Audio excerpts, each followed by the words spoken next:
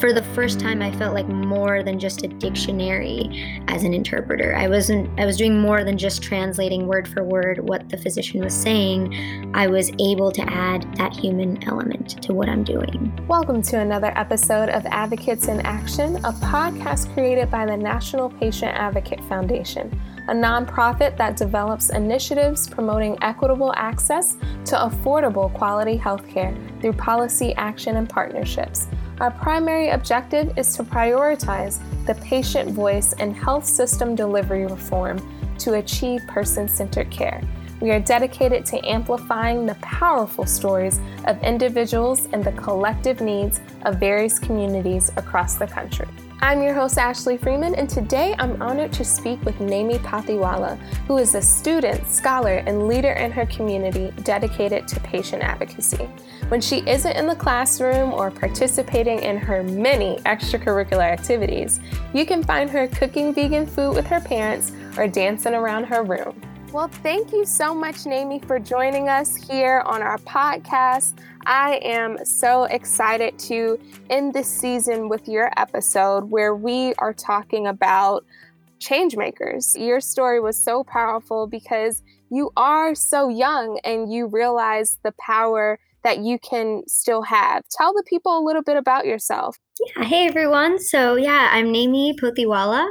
I'm a 20-year-old undergraduate at East Carolina University. I'm studying public health with a minor in Hispanic studies. I grew up in North Carolina. For the last 2 years, I've been working as a Spanish interpreter, which has really inspired me and taught me a lot about rural health inequities within Latino patient populations. And what inspired you to become an interpreter? I'm Indian American, so I grew up speaking Gujarati at home. That's what my parents speak.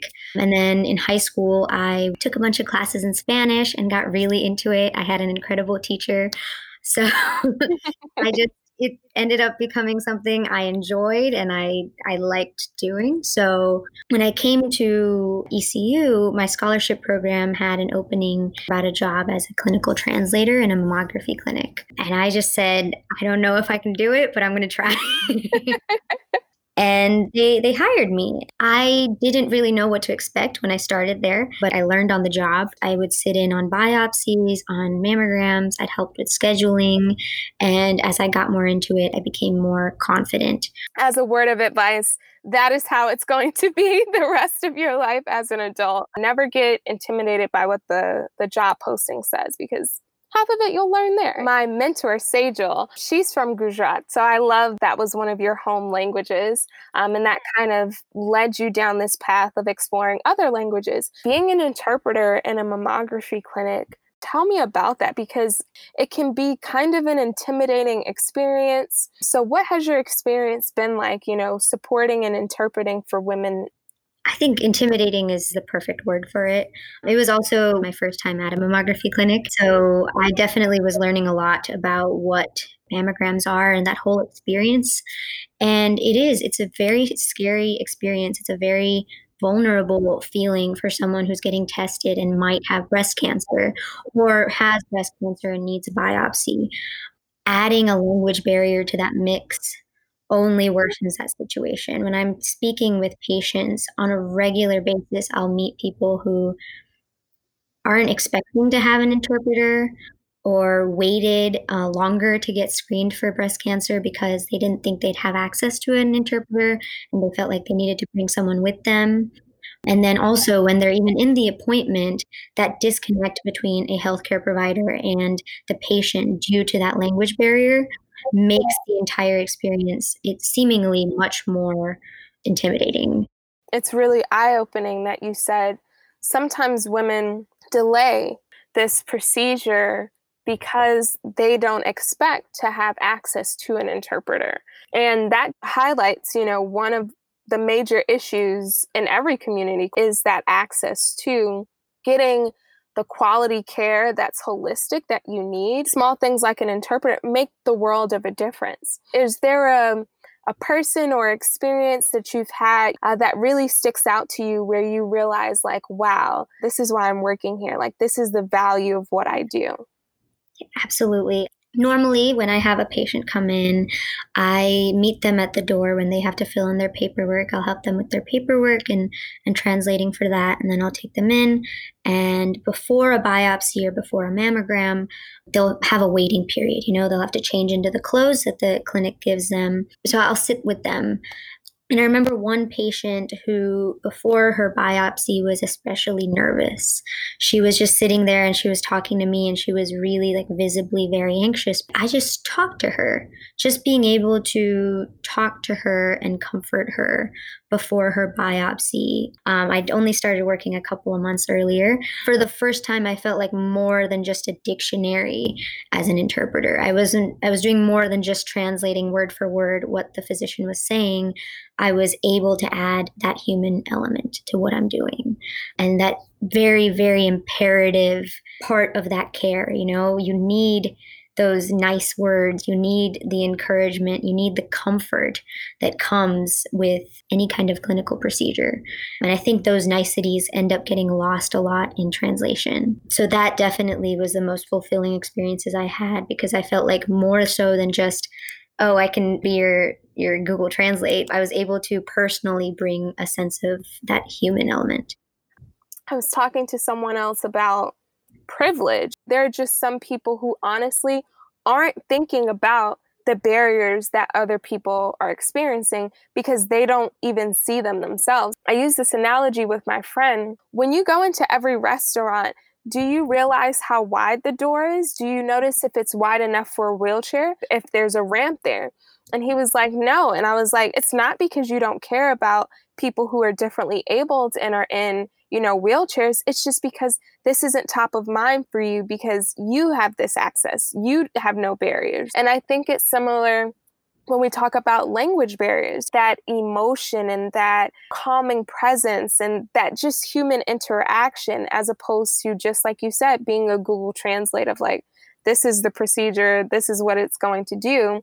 Really having that back and forth is really, really powerful. Yeah, absolutely. Even myself, when I didn't realize how much privilege there is to just be able to speak in English with any healthcare provider I'm with, We live in the South, and Southern hospitality is such a large part of the daily life and the daily interactions we have. But a lot of that gets taken out when you have a language barrier, when you're just translating, the little things like, how you doing, honey? Those things get lost and they get taken out.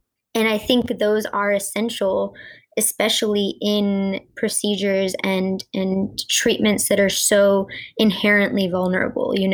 It's breast imaging. It's a woman who's taking off her shirt and having to be bare in front of a healthcare provider. That in itself, without any language barriers, is a very vulnerable experience.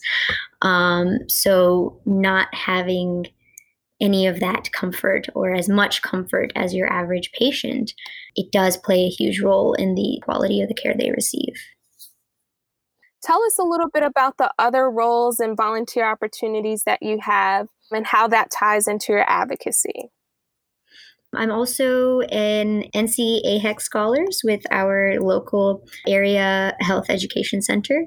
So through that, we have 40 hours a year of didactic learning in which we learn about the regional health disparities of Eastern North Carolina and how to be more culturally competent healthcare professionals. So it's a really great group. It's about 60 of us that are all future healthcare professionals or future public health professionals who want to learn more about specifically how to address some of these needs. And then it's 40 hours a year of observation and volunteering in rural clinical settings. And through that, I've also volunteered at our free clinic as an interpreter. It's Pitt County Care Clinic, and they have free care for uninsured patients. And then outside of that, I've also, since May, I've been working in a UN volunteer project to start a global COVID-19 support center. So that has been really very, very fulfilling experience because I think during this time where everything feels so helpless, we don't have a lot of control over our situation. Especially as a student, I feel very overwhelmed with just the state of how everything's changing. Being able to be a part of a volunteer project that is doing something to make it easier, make these resources, these support resources available to COVID patients who don't have as much access as we might here. It's very, very fulfilling. You have your plate full. What is some advice that you would give to some other young people who also are interested in patient advocacy, but just don't know where to start or what to do? Well, first of all, look into the National Patient Advocacy Foundation. That's how I genuinely, I found it based on a Google search. And so first look there. And I think that there are a lot of organizations online that need volunteers. So all summer, I was looking for things and ways to stay involved. And the way I found the UN project was simply from a Google search, and they had an open application. I missed the application deadline. So I went and I found the nonprofit and I found the contact there, and I sent them my application. And that extra just saying, hey, I have an interest. These are my qualifications. I have time and I have the ability to help. Shoot your shot and you'll find something that you care about. You just won my heart. Shoot your shot. Some people would be like, oh, well, the application, it's closed. I'll try next year or next time. But you're like, no, I'm qualified for this. This is something that interests me. If this one door is closed, I know that there must be an exit door somewhere here. So let me go find that one. Thank you.